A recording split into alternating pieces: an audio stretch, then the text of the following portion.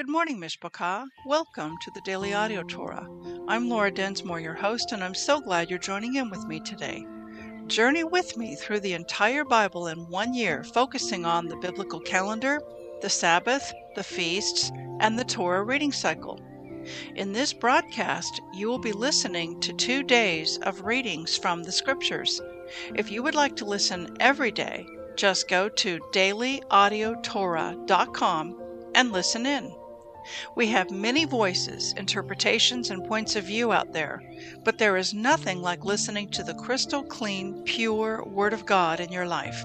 It is living water for your spirit. As it is written in Romans 10:17, so then faith comes by hearing, and hearing by the Word of God. Now let's continue our journey through the entire Bible in 1 year.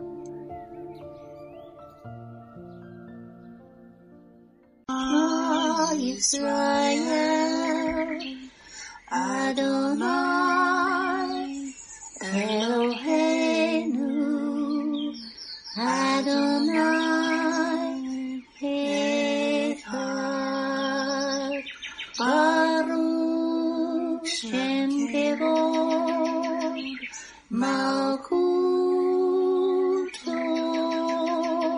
Leolam.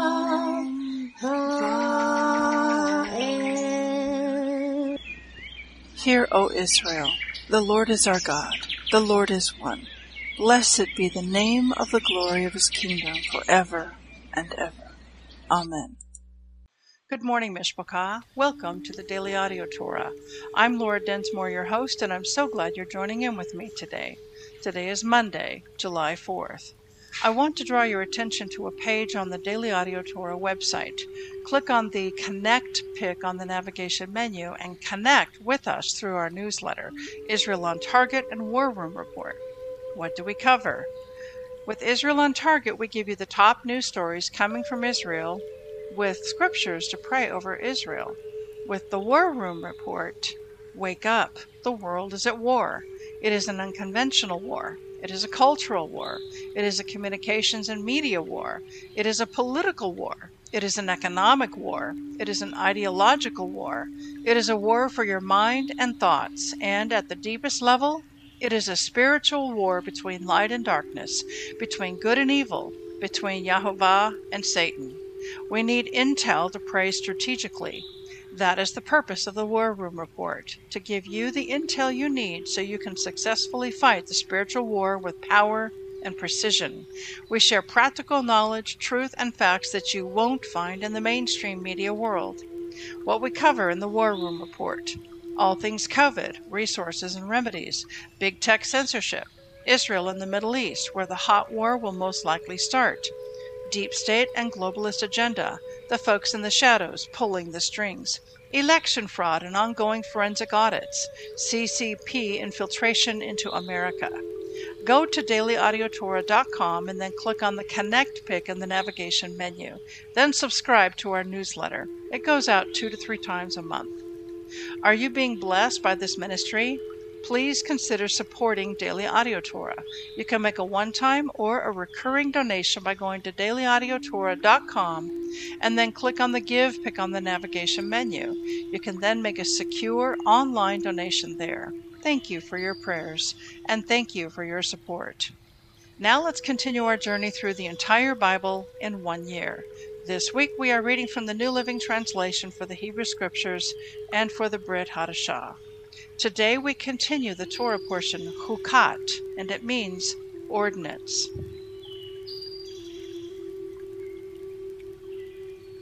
Numbers 19:15-22. This is the ritual. When a person dies in a tent, whoever enters the tent and whoever is in the tent shall be unclean for 7 days, and every open vessel with no lid fastened down shall be unclean. And in the open, anyone who touches a person who was killed or who died naturally, or a human bone or a grave, shall be unclean for 7 days. Some of the ashes from the fire of cleansing shall be taken for the unclean person, and fresh water shall be added to them in a vessel.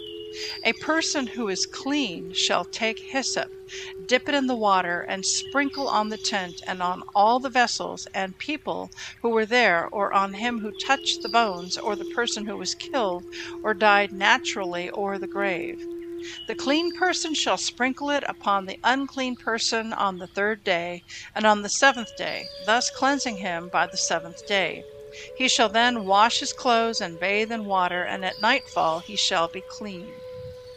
If anyone who has become unclean fails to cleanse himself, that person shall be cut off from the congregation, for he has defiled Hashem's sanctuary.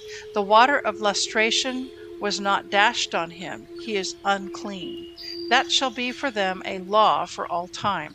Further, he who sprinkled the water of lustration shall wash his clothes, and whoever touches the water of lustration shall be unclean until evening. Whatever that unclean person touches shall be unclean, and the person who touches him shall be unclean until evening.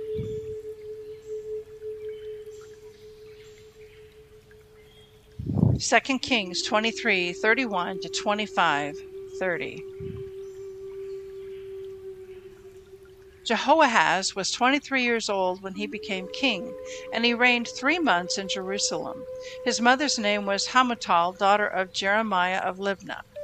He did what was displeasing to Hashem, just as his fathers had done. Pharaoh Necho imprisoned him in Riblah, in the region of Hamath, to keep him from reigning in Jerusalem. And he imposed on the land an indemnity of 100 kikarim of silver and a kikar of gold. Then Pharaoh Necho appointed Eliakim, son of Yoshiahu, king in place of his father Yoshiahu, changing his name to Jehoiakim. He took Jehoahaz and brought him to Egypt, where he died. Jehoiakim gave Pharaoh the silver and the gold, and he made an assessment on the land to pay the money demanded by Pharaoh. He exacted from the people of the land the silver and gold to be paid Pharaoh Necho, according to each man's assessment. Jehoiakim was 25 years old when he became king, and he reigned 11 years in Jerusalem. His mother's name was Zebudah, daughter of Pedaiah of Rumah. He did what was displeasing to Hashem, just as his ancestors had. In his days, King Nebuchadnezzar of Babylon came up, and Jehoiakim became his vassal for 3 years. Then he turned and rebelled against him. Hashem let loose against him the raiding bands of the Chaldeans, Arameans, Moabites, and Ammonites. He let them loose against Yehudah to destroy it, in accordance with the word that Hashem had spoken through his servants the Nevi'im. All this befell Yehudah at the command of Hashem, who banished them from his presence because of all the sins that Manasseh had committed, and also because of the blood of the innocent that he shed. For he filled Jerusalem with the blood of the innocent, and Hashem would not forgive. The other events of Jehoiakim's reign and all of his actions are recorded in the annals of the kings of Yehudah. Jehoiakim slept with his fathers, and his son Jehoiakim succeeded him as king. The king of Egypt did not venture out of his country again, for the king of Babylon had seized all the land that had belonged to the king of Egypt, from the Wadi of Egypt to the river Euphrates. Jehoiakim was 18 years old when he became king, and he reigned 3 months in Jerusalem. His mother's name was Nehushta, daughter of Elnathan of Jerusalem. He did what was displeasing to Hashem, just as his father had done. At that time, the troops of King Nebuchadnezzar of Babylon marched against Jerusalem, and the city came under siege. King Nebuchadnezzar of Babylon advanced against the city while his troops were besieging it. Thereupon King Jehoiakim of Yehudah, along with his mother and his courtiers, commanders, and officers, surrendered to the king of Babylon.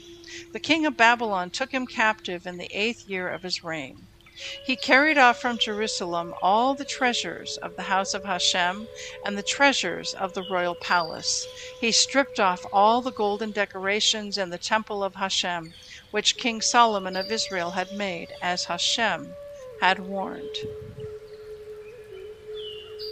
He exiled all of Jerusalem, all the commanders and all the warriors, 10,000 exiles, as well as all the craftsmen and smiths. Only the poorest people in the land were left. He deported Jehoiakim to Babylon, and the king's wives and officers and the notables of the land were brought as exiles from Jerusalem to Babylon, all the able men to the number of 7,000, all of them warriors trained for battle, and 1,000 craftsmen and smiths were brought to Babylon as exiles by the king of Babylon. And the king of Babylon appointed Mattaniah, Jehoiakim's uncle, king in his place, changing his name to Zedekiah. Zedekiah was 21 years old when he became king, and he reigned 11 years in Jerusalem. His mother's name was Hamutal, daughter of Jeremiah of Libnah. He did what was displeasing to Hashem, just as Jehoiakim had done. Indeed, Jerusalem and Yehudah were a cause of anger for Hashem, so that he cast them out of his presence. Zedekiah rebelled against the king of Babylon. And in the 9th year of his reign, on the 10th day of the 10th month, Nebuchadnezzar moved against Jerusalem with his whole army. He besieged it, and they built towers against it all around. The city continued in a state of siege until the 11th year of King Zedekiah. By the 9th day of the 4th month, the famine had become acute in the city. There was no food left for the common people. Then the wall of the city was breached. All the soldiers left the city by night through the gate between the double walls, which is near the king's garden. The Chaldeans were all around the city, and the king set out for the Arabah. But as the Chaldean troops pursued the king, and they overtook him in the steps of Jericho, as his entire force left him and scattered, they captured the king and brought him before the king of Babylon at Riblah, and they put him on trial. They slaughtered Zedekiah's sons before his eyes, and then Zedekiah's eyes were put out. He was chained in bronze fetters, and he was brought to Babylon. On the 7th day of the 5th month, that was the 19th year of King Nebuchadnezzar of Babylon, Nebuzaradan, the chief of the guards, an officer of the king of Babylon, came to Jerusalem.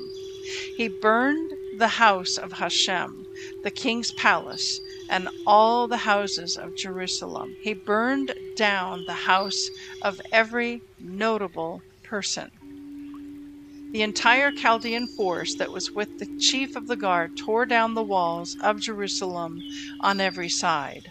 The remnant of the people that was left in the city, the defectors who had gone over to the king of Babylon, and the remnant of the population were taken into exile by Nebuzaradan, the chief of the guards. But some of the poorest in the land were left by the chief of the guards to be vine dressers and field hands. The Chaldeans broke up the bronze columns of the house of Hashem, the stands, and the bronze tank that was in the house of Hashem, and they carried the bronze away to Babylon.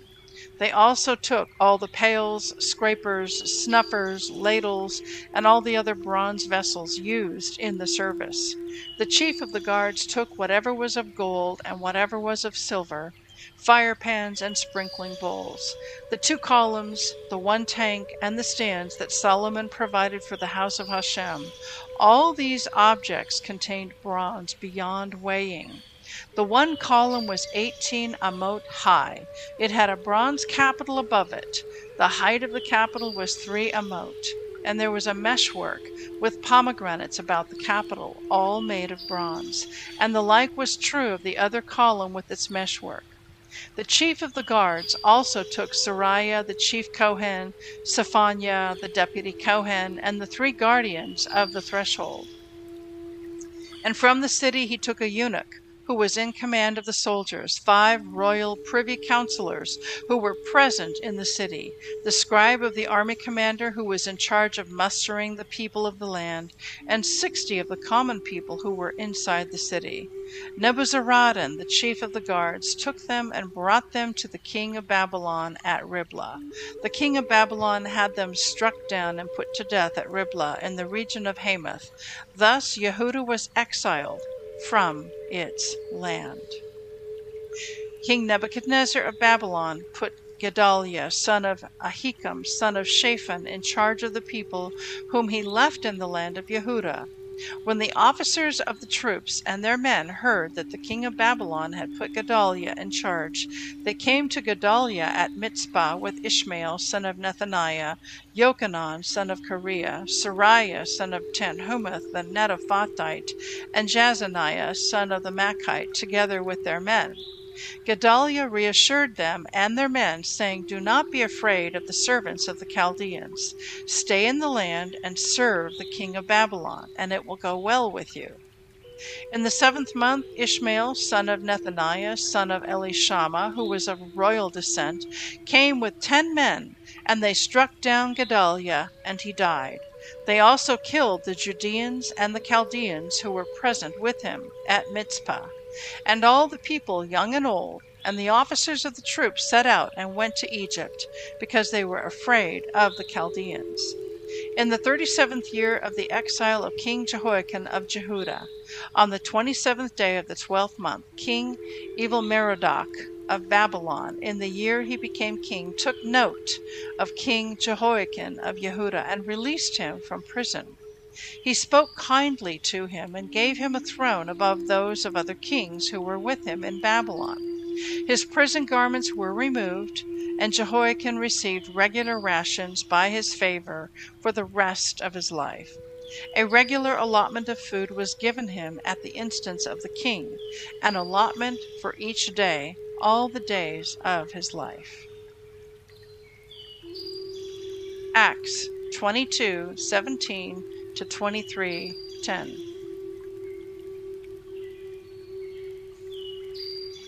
Now it happened, when I returned to Jerusalem and was praying in the temple, that I was in a trance.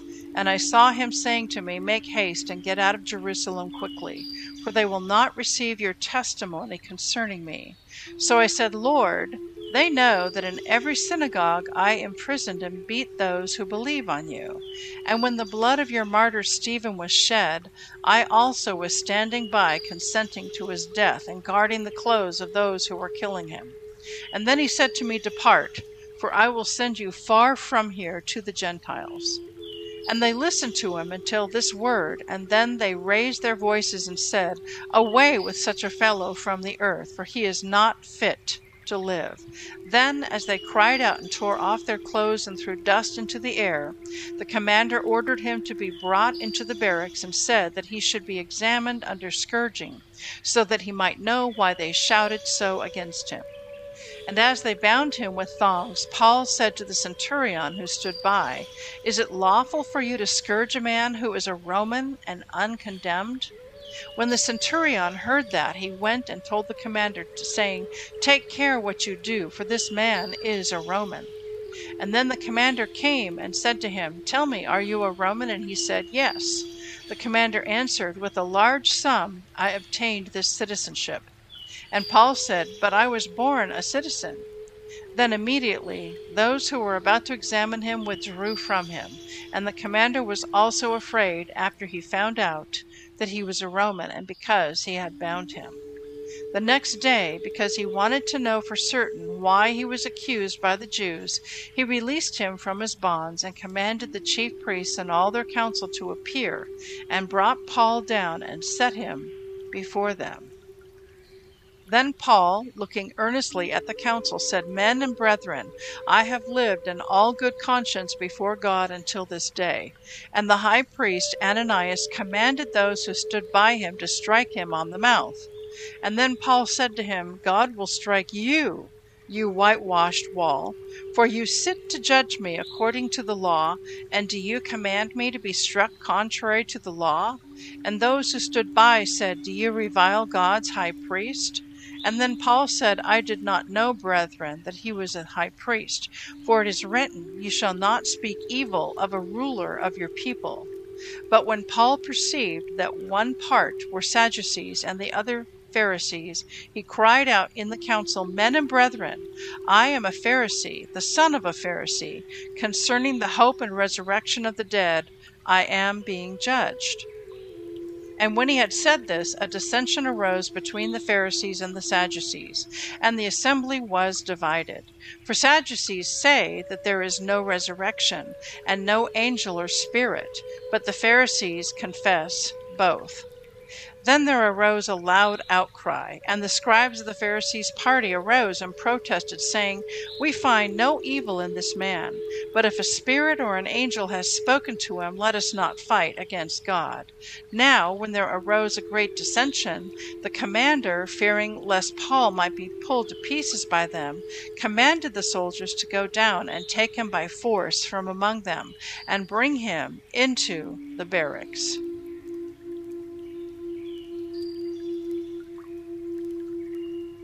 Psalm 2, 1-12. Why do the nations rage, and the people plot a vain thing? The kings of the earth set themselves, and the rulers take counsel together against the Lord and against his anointed, saying, "Let us break their bonds in pieces and cast away their cords from us." He who sits in the heavens shall laugh. The Lord shall hold them in derision. Then he shall speak to them in his wrath and distress them in his deep displeasure. Yet I have set my king on my holy hill of Zion. I will declare the decree. The Lord has said to me, "You are my son. Today I have begotten you." Ask of me, and I will give you the nations for your inheritance, and the ends of the earth for your possession. You shall break them with a rod of iron. You shall dash them to pieces like a potter's vessel. Now, therefore, be wise, O kings. Be instructed, you judges of the earth. Serve the Lord with fear and rejoice with trembling. Kiss the Son, lest he be angry and you perish in the way, when his wrath is kindled but a little. Blessed are all those who put their trust in him. Proverbs 18:13. He who answers a matter before he hears it, it is folly and shame to him. I want to speak to you today from 2 Kings chapters 24 and 25. And these chapters recount a very, very significant moment in the history of the nation of Israel. And let's just look into that and unpack that. In 2 Kings chapter 25, verse 10, it is written, "At that time the troops of King Nebuchadnezzar of Babylon marched against Jerusalem, and the city came under siege." Verse 11, King Nebuchadnezzar of Babylon advanced against the city while his troops were besieging it. So what this chapter begins to tell us is about this major attack against Jerusalem from Babylon, from King Nebuchadnezzar. Down in verse 14 it reads, "He exiled all of Jerusalem, all the commanders and all the warriors, 10,000 exiles, as well as all the craftsmen and smiths. Only the poorest people in the land were left." The Israel Bible commentary to this verse reads as follows. During the first stage of the exile to Babylon, Nebuchadnezzar carried away all the leaders of the children of Israel in the stage of exile known as Galut Cherish Unmaskar, the exile of the craftsmen and smiths. During this exile, the royalty, military elite, Torah scholars, and all the dignitaries were taken away from Jerusalem. Nebuchadnezzar left behind only the poor people, ruled by a government under his control. By depriving the people of their leadership, Nebuchadnezzar believed that he would end all possibility of revolt against his rule. Yet, due to Hashem's intention to destroy the city, a rebellion leading to the ultimate destruction will take place. Despite the plans of even the most powerful human beings, God's plans can never be thwarted. Continuing on in the next chapter, chapter 25, that was from chapter 24. And let's look in chapter 25, starting in verse 1. And in the 9th year of his reign, on the 10th day of the 10th month, Nebuchadnezzar moved against Jerusalem with his whole army. He besieged it, and they built towers against it all around. The city continued in a state of siege until the 11th year of King Zedekiah. By the 9th day of the 4th month, the famine had become acute in the city. There was no food left for the common people. And then the wall of the city was breached. All the soldiers left the city by night through the gate between the double walls, which is near the king's garden. The Chaldeans were all around the city, and the king set out for the Arabah. Now, this date that it happened on the 9th day of the 4th month, that is known as the 9th of Av. That's when the walls were breached. And that's when the Babylonian soldiers came in with Nebuchadnezzar and destroyed the city and burned all the houses of the dignitaries and the leaders, and they also burned the temple. And this happened on the 9th of Av. It was a very dark day in Jewish history. And how did this whole 9th of Av business begin? It started when the 10 spies came back with a negative report about the land. And their negative report spread fear, doubt, and unbelief throughout the camp. And the people rose up against Moses and said, "We cannot take this land. We're like grasshoppers in the eyes of these people, and they're giants." And so because of their fear, doubt, and unbelief, and believing the negative report of these 10 spies, God's consequence and punishment for them was that they were to wander for 40 years in the wilderness, and only their children would go into the promised land. When did that happen? It happened on the 9th of Av. That's where it all started. It started there. So here's another very dark day in Jewish history. The temple was destroyed on the 9th of Av, this first temple, the one built by Solomon. Now later on, hundreds of years later, another temple is built. Herod oversees it. And again, this temple is destroyed by the Roman general Titus. And he breaches the walls and destroys the temple and burns it, not just on any random day, but on the 9th of Av. We are rapidly coming into the 9th of Av for this year. And so it is a day that the Jewish people take that day, and it's a day of mourning, it's a day of fasting, it's a day of remembering all of the painful things that have happened to the Jewish people collectively over the centuries. It was on the 9th of Av that the final solution to the Jewish problem was presented to the leadership, to Hitler, and it was approved. It was on the 9th of Av that Treblinka went live, and they opened up their doors to execute the Jews and to exterminate them. And so it was on the 10th of Av that the Gaza Strip eviction, the forced eviction of the Jewish settlers, it was originally scheduled for the 9th of Av, but they realized, oops, that's not a good day to do that. So they moved it up one day to the 10th of Av. So how is God going to turn this around? He is. He's going to turn it around. And in Zechariah chapter 8, let me just get there. There's a prophecy and a promise that this day of gloom, this day of sorrow, this day of all these bad things that have happened is going to turn around to become a day of rejoicing and feasting. Zechariah chapter 8, starting in verse 18. Then the word of the Lord of hosts came to me, saying, Thus says the Lord of hosts, the fast of the 4th month, that's the 9th of Av, the fast of the 5th, the fast of the 7th, and the fast of the 10th, shall be joy and gladness and cheerful feast for the house of Judah. Therefore, love truth and peace. Thus says the Lord of hosts, people shall yet come, inhabitants of many cities. The inhabitants of one city shall go to another, saying, let us continue to go and pray before the Lord, and seek the Lord of the hosts. And I myself will go also. Yes, many peoples and strong nations shall come to seek the Lord of hosts in Jerusalem, and to pray before the Lord.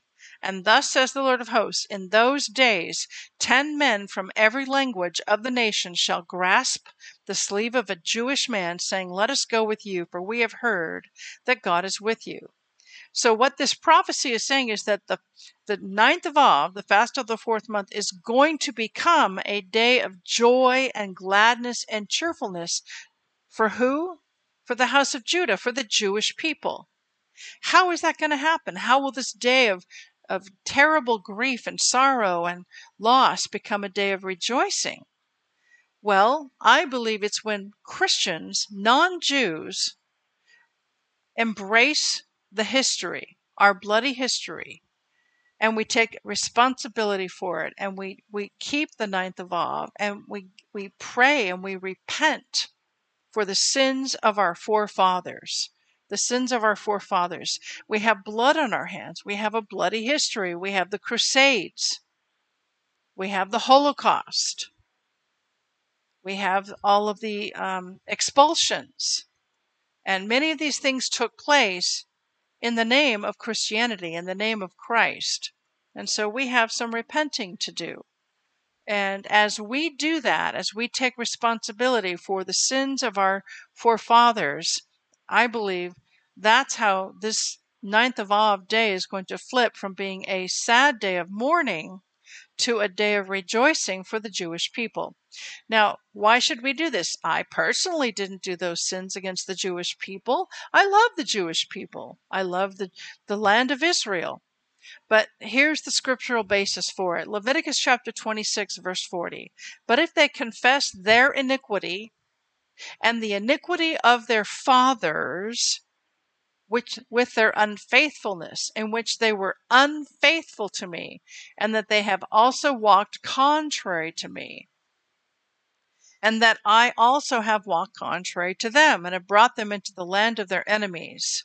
If their uncircumcised hearts are humbled, and they accept their guilt, then I will remember my covenant with Jacob, and my covenant with Isaac, and my covenant with Abraham will I remember.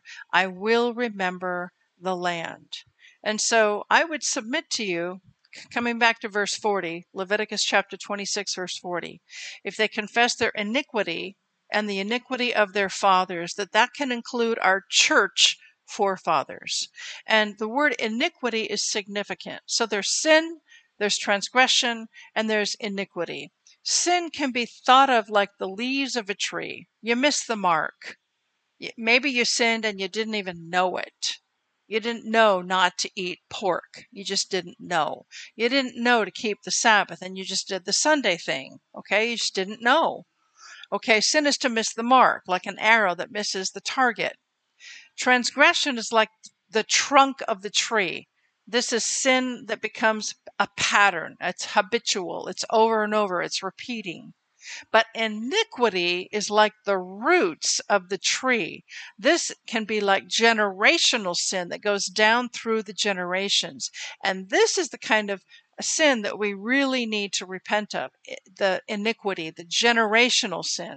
So there has been anti-Semitism in the church for centuries, replacement theology for centuries. This has gone on, that somehow the church in its arrogance has replaced Israel, and all of the promises and the covenants that God has given to Israel are now null and void for the Jewish people, and now all those covenants and promises are for the church. That's replacement theology, and saying, well, Jesus nailed the Torah to the cross, and we're no longer under the law anymore. Now we're under grace. We don't follow the Torah. We follow the Holy Spirit. That's replacement theology. And in Romans 11, we have the olive tree, which is Israel. And there are two kinds of branches that get grafted into this tree. There are wild branches, that's us, the non-Jews. the 10 tribes of the north, the non-Jewish part of the nation of Israel. We get grafted in by faith. And then there's the natural branches. They were broken off, but they get grafted back in also. And the natural branches are the Jews, the Jewish people. And the roots of that tree are the patriarchs. It's Moses and Jacob and Isaac and Abraham. And of course, Yeshua is the main taproot of that tree. But the roots of this tree is the Torah. And Yeshua is the Torah made flesh. And so we tap into the Torah. We tap into the lifeblood of understanding the Torah and following it by the power of the indwelling Holy Spirit. So as we approach the 9th of Av this year, we want to remember and repent and pray. And if you would like to participate in that, I invite you to go to the website, 9th of Av, and the website is the number 9-av.com. That is the number 9-av.com. You can sign a declaration of repentance there.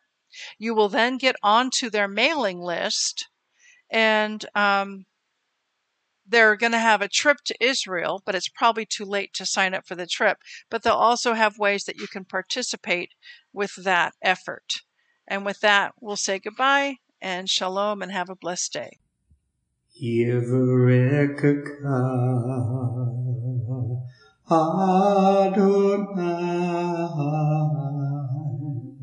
Vish Mareka Yair Adonai Panavilaka Vikuneka Isa Adonai Panav Ileka Vayasem Leka Leka Shalom.